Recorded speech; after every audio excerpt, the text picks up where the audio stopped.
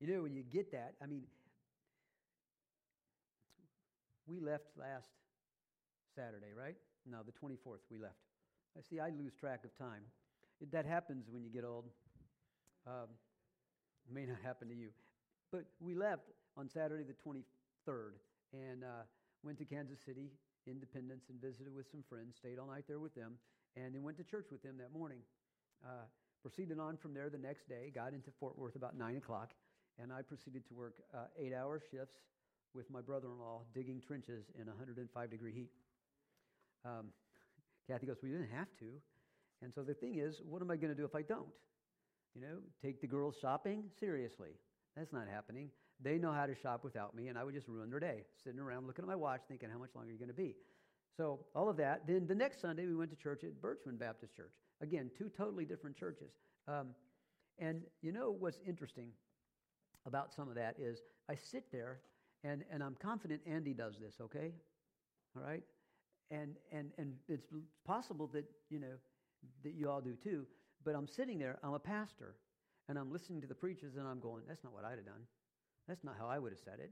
That's not the way I would have presented that. Okay? And am I right? Every preacher, right? And you know, that was pretty good, but I would have done this. I mean, seriously, it's not a negative thing for me to say that he probably does it. I do that too. And so you look at it and you go, wait a minute, why did he go that direction instead of that? And you probably wonder some of those things about me. That's okay. Here's the thing. That's kind of what was happening with Paul. You know, we can sit in the pew as a pastor, as lay people, and it's easy to evaluate the message and the messenger. It's easy when you're not in somebody else's boots, shoes, sandals, or flip-flops to judge the steps that they would take and what they would have done, and what you think they should have done and what you would have done. And that's largely what we see has happened with the Apostle Paul. All or many of the people in Corinth looked at the Apostle Paul and said, you did it wrong. And pretty much it doesn't matter what he did. He did it wrong. His preaching was not powerful enough.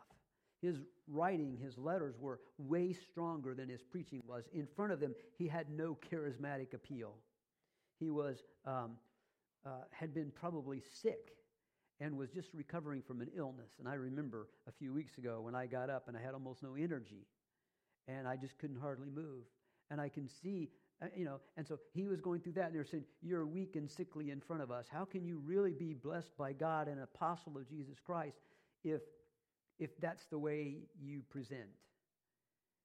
They were kind of, some of them, being affected by what we will call prosperity preachers. By that, I mean, if you are sick, well, God must not be in your favor and God must not be blessing you. If you've got something bad going on in your life, then God must not be giving you blessings and taking care of you. And so all the prosperity preachers and the philosophers that were coming to Corinth after Paul had left were teaching these kind of things to them, that Paul can't be blessed. Because look at him. He's been through so many hardships. How can we say God has blessed him? And so they were giving all kinds of things and accusing him of all kinds of things. And in these first few verses, the first verses 12 through 22, they were accusing him of unholy and improper conduct, of selfish motives, of being fickle and indecisive, and we'll see why for some of these, of being inconsistent in his message and his preaching. He would write one thing and maybe do another or say another in preaching. That's what they were accusing him of. Weak and shaky in the faith, unanointed in the ministry, and those are just the ones for verses 12 through 22. And so he was answering some of those problems.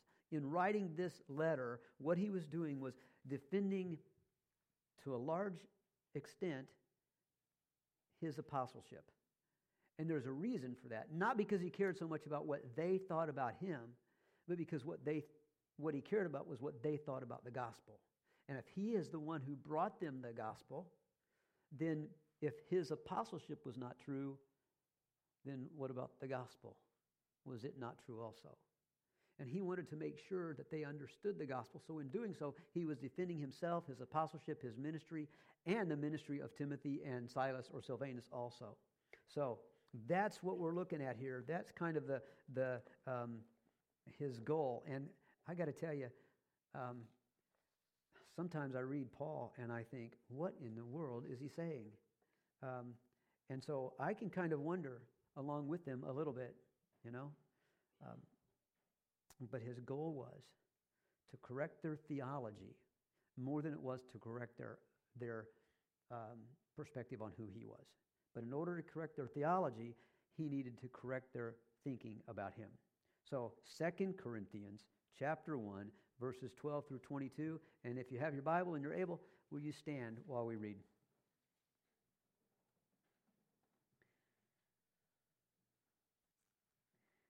The Apostle Paul writes under the influence, the guidance of the Holy Spirit, "For our boasting is this, the testimony of our conscience, that we conducted ourselves in the world in simplicity and godly sincerity, not with fleshly wisdom, but by the grace of God, and more abundantly toward you. For we are not writing any other things to you than what you read or understand. Now I trust you will understand even to the end, as also you have understood us, though in part, that we are your boast, as you also are ours in the day of the Lord Jesus. And in his confidence, I intended to come to you before, that you might have a second benefit, to pass by way of you to Macedonia, to come again from Macedonia to you, and be helped by you on my way to Judea. Therefore, when I was planning this, did I do it lightly? Or the things I plan, do I plan according to the flesh, that with me there should be yes, yes, and no, no? But as God is faithful, our word to you was not yes and no. For the Son of God, Jesus Christ, who was preached among you by us, by me, Silvanus, and Timothy, was not yes and no, but in him was yes. For all the promises of God in him are yes, and in him amen, to the glory of God through us. Now he who establishes us with you in Christ and has anointed us is God, who also has sealed us and given us the Spirit in our hearts as a guarantee." Let's pray. Father, thank you for your love. Thank you for your word. Thank you that you loved us so much you sent your Son. But thank you so much that you loved us so much that you also sent your word, that we could read it, study it, and that through it we might know you and we might know your Son. In his name we pray. Amen. You may be seated.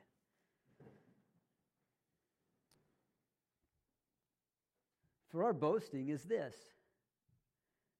You know what I did a few minutes ago? I boasted. I really do not. I'm not, anybody here like working with electricity? Anybody? You do. I don't. So most of the time, I don't work with electricity. But I did. And 3 out of 4 of the outlets are wired correctly. 3 out of 4. That's pretty good for me. And so far there's no fire in the house that we know of. But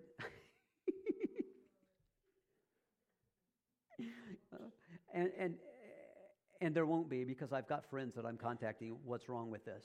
So here's the deal, okay? Often we boast, and maybe we kind of do it undercover a little bit, like I did. But guess what? The Apostle Paul was boasting about something else. Now, when we boast about how great we are, Muhammad Ali, I'm the greatest, I'm the best, I float like a butterfly, I sting like a bee. I love that saying, but, that's pretty proud. And so boasting most of the time when we think about it is bad. If somebody, somebody, and that's all they do is tell you how great they are, guess what you want to do? See them in the grocery store, you go the other direction. You don't want to hear them all the time. You don't want to talk to them. You don't want to hear about how great they are. It's okay if you tell them that you think they're awesome, but for them to tell everybody else that they're awesome, you don't want to hear that. The Apostle Paul, when he comes to this, he says, "For our boasting is this, the testimony of our conscience, that we conducted ourselves in the world in simplicity and godly sincerity, not with fleshly wisdom, but by the grace of God." So if you go all the way through all of that and read that carefully, you can think about so many things. Our boasting, not a good thing. Jeremiah 9:23-24. Here's something that is a very good thing for us to remember. I love this. "Thus says the Lord, let not the wise man glory in his wisdom. Let not the mighty man glory in his might, nor let the rich man glory in his riches." Guess what? I don't have any of those, so I can't glory in any of those. Okay? Any of that I get from God, okay? So I'm not glorying, but let him who glories glory in this, that he understands and knows me. This is the word of the Lord, that I am the Lord, Yahweh, exercising loving kindness, judgment, and righteousness in the earth, for in these I delight, says the Lord. Well, that's what Paul is doing here. He is boasting in the Lord, because at the end of this, we see this, not with fleshly wisdom, but by the grace of God. Okay? All of that testimony of the conscience, that he conducted himself, that he and Timothy and Silvanus and all of his team conducted themselves in the world in simplicity and godly sincerity, was by the grace of God. There's always the temptation not to do that. Okay? There's always the temptation to not conduct ourselves the way that we ought to. And so the Apostle Paul writes and says, I was able to do that by the grace of God. And so when he says that, what he's doing is he's not boasting about himself and about how much he has done and about how good he is and about the fact that he was able to conduct himself in simplicity and godly sincerity. He was boasting about the fact that God gave him that ability and helped him to live that way. Think about this idea here, okay? I just want to kind of give you a picture of what was happening. If we understand the letters and all of the stuff in the book correctly, what was happening was the Apostle Paul had visited Corinth. He had stayed there, he had preached there, he had taught there. Many were converted, many came to Christ. And he reasoned with them daily and showed them the truth of the Old Testament scripture, that it was pointing towards Jesus Christ. They came to Christ through faith. And then he moved on. And when he moved on, there were some unscrupulous people that came in. They were philosophers. They were town-to-town preachers. They were people who would prey on people who weren't very strong in the faith. They would move into their houses and they would expect them to put them up and take care of them and feed them and even make money off of them. They were, and in doing this, their goal was to keep people from, was to make money. That was their goal. And in doing that, they would, in order to convince people that their way of thinking was right, they had to prove to them that Paul's way of thinking was wrong. And so when they came into the Corinthian church, they maybe were in the whole congregation, everybody together all at once. And then they would break up sometimes into, they go home. And so this person would go to a home where they would be in a house church, where they could even lead that family completely astray. And so the problem was they were teaching things that were contradictory to the doctrine of the Scriptures, to Paul's gospel, to the message, the gospel of Jesus Christ. And there was no oversight, if you will, in their teaching. Okay? So people were falling away. And in doing that, what they were doing was they were not just falling away from the gospel, they were also pulling them away from their love and respect for the Apostle Paul. And so he was coming in and trying to prove to them that he was not hypocritical. He had a pure conscience. He didn't write one thing and mean another. He wasn't fickle and indecisive. I think I'll do this. No, I changed my mind. No, I think I'll do this instead. Okay? He was trying to prove to them that his message and his preaching, his written message and his preaching were the same, and that he was anointed in Christ just like every other apostle of Jesus Christ was. And so that's what he's writing here, and that's what he's trying to do. And again, I'm telling you, he did it not so that they would care so much about him, but so that they would keep their gospel straight. Okay? For we are not writing any other thing to you than what you read or understand. I love this picture here, okay? And we could talk about simplicity and sincerity, and simplicity is living a simple life and not expecting a whole lot of extra amenities, not, wouldn't you love to have a 6,000 square foot home and 2 maids to take care of it? I mean, seriously, right? And when you get up, your coffee's made, you don't have to worry about that. I mean, yeah, and the sugar's sitting right there on the counter. But the Apostle Paul said that's not the kind of lifestyle he was living. He had learned how to live and to praise God in good circumstances and bad, with plenty and in need. Okay, and so we can talk about that. Godly sincerity is the idea of purity. All right, something that's shaken and rolled through a sieve. Here's my thinking about purity. One of the very first things we did when we took off on vacation was to stop and get fuel. Stopped at Thornton's in Pontiac and filled up, and while the gas was flowing into the tank, I went out and I washed my windshield because I want to see, right? So I wash the windshield, I step aside and I look and I didn't get that. Bug guts is still there. I got to scrape again and roll it again and clean that off and do it again. And I go, well, I got it. It's good. That window's clean. And I get in the car after we're done and I'm going, not so much. Not so much. Because from one side you can see that it looks clean, and you get inside, well, there's a couple things you see. First of all, you see that spot that you missed out there, okay? And then you can also see how dirty it is on the inside, okay? And I don't even ever clean the inside of my windshields. And Kathy is on me all the time. But see, that's the idea of purity about this. She's a good wife. Yes, you are. You're wiping them all the time. I say, no, you can't drive my car. You'll mess up my dirty windshield. But that's the idea of purity, okay? That it's there on the outside and clean on the inside. All right? And the Apostle Paul says, yes, I live this in godly sincerity. And that other word, that can be interpreted as purity, okay? I lived this style, all of us did, who were traveling and preaching and teaching there in Corinth. We lived that kind of life. We lived a life of simplicity and godly sincerity or purity. And so we can talk about that. And I wonder if some of this is, it kind of goes to that song, Turn Your Eyes Upon Jesus. Look full in his wonderful face, and the things of this world will grow strangely dim in the light of his glory and grace. And I wonder sometimes how we're not looking full in the face of Jesus. You remember when Moses came down from the mountain? Remember he went up and he talked to God? And he came down from the mountain and he didn't realize that his face was glowing with light, and they had to cover him. I wonder sometimes if you put the sunglasses on so you don't see the brightness. You cover his face with that. And I wonder sometimes if we're that same way a little bit with Jesus. That, we want him to save us. We want him to walk with us and to calm all of our fears and solve all of our problems while we're here in life. But we don't really want to see the full glory of his face.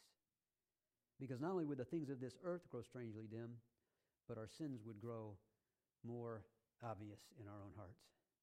But the Apostle Paul turned his eyes upon Jesus, focused on what he was doing, lived his life, a simple life, and with simplicity and godly sincerity or purity.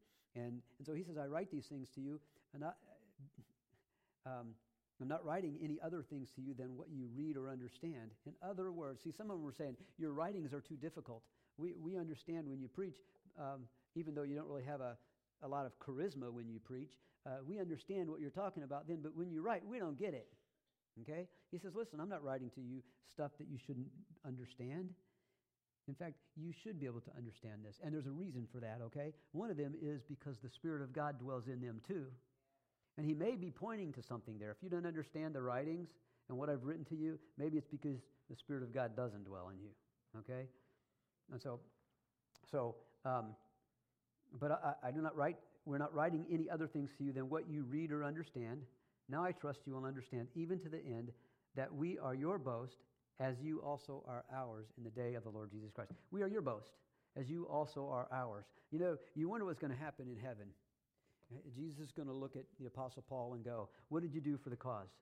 I called you to be a missionary to kings and to Gentiles and to the Jews. And what did you do?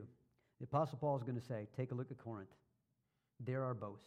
I mean, there are a lot of other churches that the Apostle Paul planted, but he says to them, you are our boast. And so when he stands before Christ, and he has, is that what he's going to say? Look at Corinth. See what we did and what you did in their lives, in the lives of the Corinthians. And then he says not only this, since you are our boast, we also are your boast. Now that's interesting, because he's already said our boasting is this, so now they're going to get the boast. That's interesting. They're going to get the boast that the Apostle Paul is the one who led them to Christ. And if the Apostle Paul's ministry is real, and he's claiming that it is, and some of them are saying that it's not, if the Apostle Paul's ministry is real and he led them to Christ, then guess what? Saying he led us to Christ is good evidence that they really were led to Christ. So, but even in that, in verse 14, he says, as also you have understood us in part. In other words, they don't completely understand the Apostle Paul. They only understand him in part. And if they understood him completely, they wouldn't be making these false accusations against him. There's always the jokes about husbands and wives and about men understanding women. Where are women from? And where are men from? Mars. Yeah. Okay, so we get that picture. We understand. I'm 61 years old. I've been married for 36 years. And I still don't understand her. You know what? She doesn't really understand me completely either. And you know what? We never will. Because she is her and I am me. And that's a good thing. Now, do we understand each other more than we did before we got married? We better. But we still don't understand each other perfectly. We can see things that the other one wants, hear things that the other one wants, but sometimes she'll say something or think something, and I'm going, what? And she'll say, you didn't read my mind?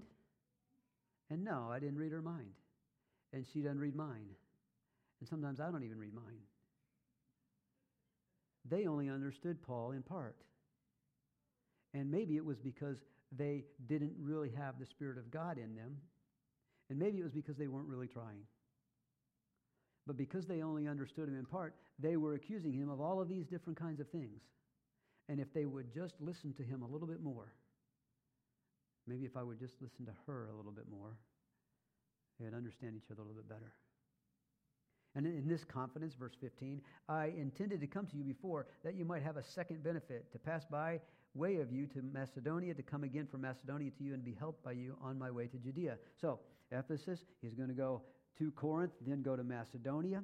And then after he visits when he stopped in Corinth, he wanted to stay for a while. You look over in 2 Corinthians 16:7, for I do not wish to see you now on the way, but I hope to stay a while for you. You know, I don't want to just go, stay a night, and then keep moving. I want to stay a while and visit with you and share with you and maybe correct some of the things that they misunderstood about his teaching. And apparently what happened was he told them that's what he was going to do. He was going to go there on the way to Macedonia. He's going to spend some time there. And then he was going to go on to Macedonia, spend some time there. And while he was gone, they were to be collecting for the saints in Jerusalem. He was going to come back, spend some more time in Corinth. Then he was going to take some of their emissaries, some of their envoys, some of their church members with him. They would carry the offering and they would go to Jerusalem together to give that money to the church in Jerusalem. That's what he was hoping to do. Spend some time in Corinth, go to Macedonia, spend some time ministering there, come back to Corinth, minister for a while there, and then go on to Jerusalem. That's not what happened. Apparently, when he got to Corinth, there was enough chaos and enough trouble and enough different opinions brewing because of the church-to-church preachers that were going around trying to steal away followers. That there was trouble brewing, and he got there, and apparently, because of all of the chaos and the difficulty, the Apostle Paul didn't stay there very long. And he took off and went on to Macedonia. And so they then said that he was fickle and that he changed his plans on a dime, on a heartbeat. And so they accused him of that. But what he did was he saw that his presence there at that time was causing more trouble and more problem than it was solving. Because if he was the center of the attention and they were calling all these things to him, he realized that it was just going to create more havoc and he needed to get out. So he went on to Macedonia. From Macedonia, he wrote a letter. Not this one. It would be 1 Corinthians 1.5 or something like that. Apparently they don't have it. It's not been found, but there's evidence of it in the scriptures that he wrote another letter. Apparently it was a pretty harsh letter. And he sent not Timothy, but Titus to go to Corinth and take that letter to them. Now, I don't know about you, but if I were him, I probably would have said to Titus, if things get better, destroy the letter. If they don't, read it to them again and again and again and again until things change. And so we don't know what happened to the letter. We don't know where it is. But apparently that letter made some difference. Although it didn't fix things completely, it made enough of a difference that Paul decided that when he come back through Macedonia, he could spend some more time there. But in order Okay, so Titus took the letter, read the letter to them. They got things fixed up a little bit, and he came back to Paul in Macedonia. And Paul wrote this letter and sent this letter down to them to prepare for his next trip down to Corinth and to make things even better. And so that's what's going on here. He says, I intended to come to you that you might have a second benefit. And some people think that second benefit is that they might be able to take up more of an offering for the church in Jerusalem. I wonder if, and there's all kinds of thinking about this. There are like 4 or 5 ways they go through this, 4 or 5 ideas about what this means. And one of them could be that he intended to pass by a second time. And you think about this. Don't you love coming to Sunday school? What would it be like to have Sunday school twice a day on Sundays? I don't know. I mean, but you enjoy coming. You enjoy being with the people. Why? Because they're an encouragement to you. Because they help you grow in your faith. And so if Paul would come by Macedonia on his way, stop for quite a while and minister to them, then go on to Macedonia, and then come back, well, not only would the apostle, would the Corinthian Christians be blessed, the apostle Paul would be blessed. And so we don't know exactly what this second benefit would be, but it's obvious that it was talking about the second visit that they were there. And so he took off, went to Macedonia, wrote the letter, the harsh letter, and let Titus deliver it. Then after things were getting a little bit better, he sent this letter. So therefore, he says, when I was planning this, did I do it lightly? Did I do it lightly? Did I go, I think I'll just, No.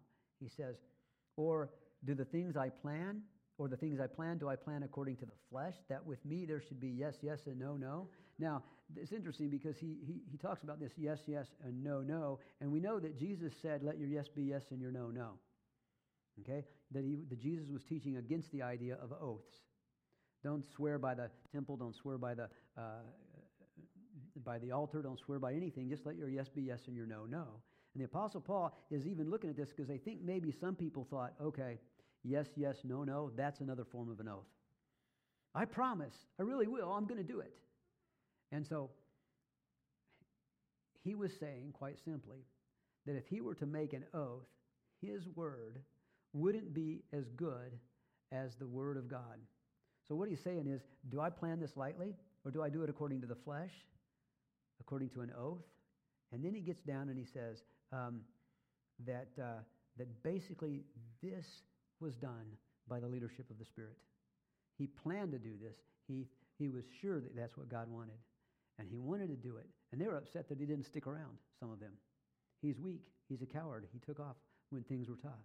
So they're making all these kinds of accusations against him, and yet he wanted to show them that his ministry was real, that he was a follower of Jesus Christ, that he was an apostle, is an apostle, and that what he said about God the Father, about Jesus Christ, about the Scriptures could be trusted. And if they don't trust him, then they don't trust what he says. Therefore, when I was planning this, did I do it lightly, or the things I plan, do I plan according to the flesh, that with me there should be yes, yes, and no, no? But as God is faithful, see, there it is.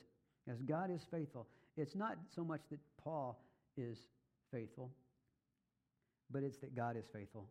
As God is faithful, our word to you was not yes and no. For the Son of God, Jesus Christ, who was preached among you by us, by me, Silvanus, and Timothy, was not yes and no, but in him it was yes. For all the promises of God in him are yes, and in him amen, to the glory of God through us. Now, you think about that. All the promises of God are yes. The promise of eternal life in Jesus Christ, yes. The promise of peace, the promise of rest in Jesus Christ. We think about that. We talked about that a little bit in our Sunday school class. When do you need rest the most? When things have been difficult, or when you're tired. That's when you need it the most. And so we're not going to get that any other way other than resting in the promise of God the Father and Jesus Christ the Son. And he says, in him, everything is yes. All the promises of God in Christ are yes. And in him, amen. I love that. In him, amen. Think about that word. We say that a lot. Amen. Most of the time we say it when we finish a prayer. Amen. And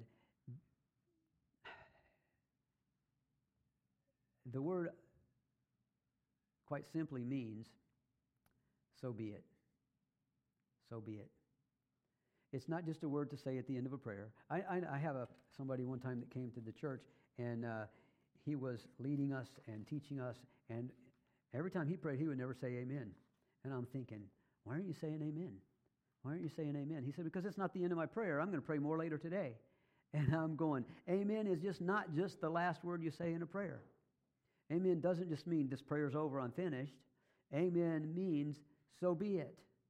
So when we pray and we thank God for something, we're saying, thank you, God, for this food, so be it. We're thankful. When we pray and we ask God for something, we're asking Him to take care of a problem or a difficulty or to heal somebody or to bring somebody to Jesus, so be it. We want that to happen. And so when they say that and they say amen, it is bringing glory to God. And so his amen for all the promises of God in him are yes, and in him, amen, to the glory of God through us. So be it. Now,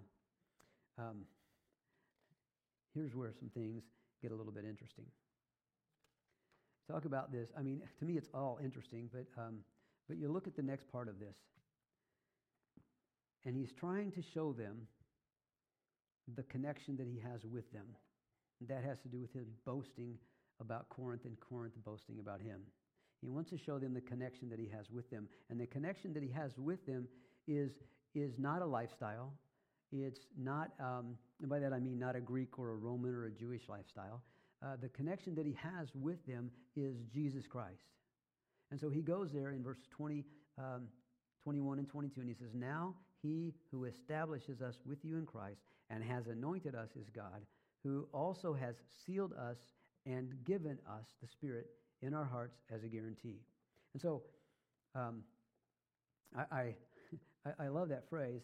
I love that whole thing. If you look at those four words, establishes, anointed, sealed, and given, 3 out of 4 of those are past tense. But one of them, establishes, is continuous. Okay? And so what he was getting at here is he was saying, God continues through Jesus Christ to establish you in the faith, to build you up, to make you firm and established, and to make you steadfast and constant, continues to grow you and give you the faith that you need to live the life that Christ calls you to live. He continues to do that after he has anointed you, after he has sealed us in the Spirit, and after he has given us the Spirit in our hearts as a guarantee. And I love that picture. I mean, he establishes us, that's continual. The growth and the faith and the courage and all that is continual. He establishes us. He continues to make us stronger. Day in and day out, we need that kind of establishing and that kind of strength. We may have it one day, something difficult may come at us. God needs to continue establishing us and making us stand firm. But he anointed them. That's a one-time thing. He has anointed us. He who has anointed us through Christ is God. Now, I love that picture. It means to be consecrated and qualified for service. I want you to see something, though, because we think about that word a lot, and you think about it, God anointed prophets, and God anointed, or they anointed prophets, and they anointed kings. And in the Old Testament, the anointing, the word anointing, is used for commissioning somebody to a particular office, to a specific office. But in Isaiah 61, it looks like it's a metaphor for the Spirit's equipping for mission or service. All right, so the Apostle Paul is anointed. And if he says that he who establishes us with you in Christ has anointed us, and has anointed us is God, he's not just talking about Paul, Timothy, and Silas. He's talking also about the Corinthian Christians. So he who establishes us, Paul and the Corinthian Christians, has anointed us, Paul, his team, and the Corinthian Christians. And so in the context here, it's referring to the Spirit's equipping of the church to carry out the mission of Christ in the world. So how do we take that? He is continually holding us up, giving us strength, helping us stand firm. But He's also anointed us. Each one of us, you and me. Not just the pastor, not just the Sunday school teachers, not just those that are ordained to the ministry or licensed to the ministry. He has anointed each one of us for ministry and for service. He has also sealed us and given us the Spirit in our hearts as a guarantee. That word sealed means to mark or to stamp, to place a seal on. There's a lot of Old Testament things that it does. It can mean to something that was done to indicate ownership. The Spirit had stamped us as belonging to God, as opposing to principalities and powers in Ephesians 1. The sealing of the Spirit refers to the believer being marked as God's possession. It can show something that belongs to somebody. They'd have a signet ring, and they would stamp letters or stamp things, and that would give evidence that that king or that person had sent that letter. It guarantees security of something. It guarantees the quality of goods. It provides proof of identity. And so here it's proof that they, as well as Paul and Timothy and Silas, belong to God. He has sealed us and given us the Spirit in our hearts as a guarantee. I love that picture. That guarantee could also be like a down payment or a deposit. And when you make a deposit on something, you have an obligation that you're going to pay the rest. All right? And so if the Spirit is a deposit, it doesn't mean that we get part of the Holy Spirit, but what it means is there's something else, guess what, that's coming. Something else that's going to happen. It's not here on this earth. It's not here in this life. The Holy Spirit is the deposit, the guarantee that one day, when this life is over, we will have an eternity with God because the Holy Spirit dwells in us. Okay? And so, what we see from all of this is the Apostle Paul trying to show them that God is faithful, and because he preaches the Word of God, they can see also that he is faithful. And if the Corinthians doubt his integrity, they also cast doubts on the Spirit's work in his life and in their own life. So there's a few things that we can see from this. Because there's some other theological significance here, some other things that we can apply. The Holy Spirit dwelling in us guarantees that our relationship with God is eternal. It's not something that is just by and by, just a little bit for now, but it's eternal. The Spirit is that seal, that stamp on our lives. And it's a part of the whole. Gordon Fee wrote, "For Paul, the gift of the Spirit is the first part of the redemption of the whole person, the beginning of the process that will end when believers assume their spiritual bodies." Believers also don't receive a portion, they receive the Holy Spirit. Also, the final inheritance the Spirit guarantees is yet to be realized. It's going to happen when this life is over or when Christ returns. The deposit of the Spirit doesn't come without strings. There is an obligation. He is going to meet his obligation, and it is also up to us to fulfill our part of the contract, to live the way he calls us to live. So, quickly, what do we see here? One, that our boasting needs to be not in ourselves, not in our own ability, not in how good we are at any one thing or two things or three things or whatever. Our boasting needs to be in Christ and in God, who gives us the ability to do what we've done. We see here that when we teach and when we preach, we ought to do it in such a way, hopefully, that people understand. Kathy used to get on me quite a bit because I would use theological words that I read in books. And she said, "What does that word mean?"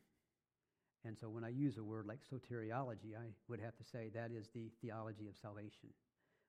I try not to use those words too much because most of you don't really care much about reading a book of systematic theology. So we need to preach and teach in a way that people understand. We need to live lives of simplicity and godly sincerity, realizing that Jesus Christ is the one who gives us the ability to do that. I still like Philippians.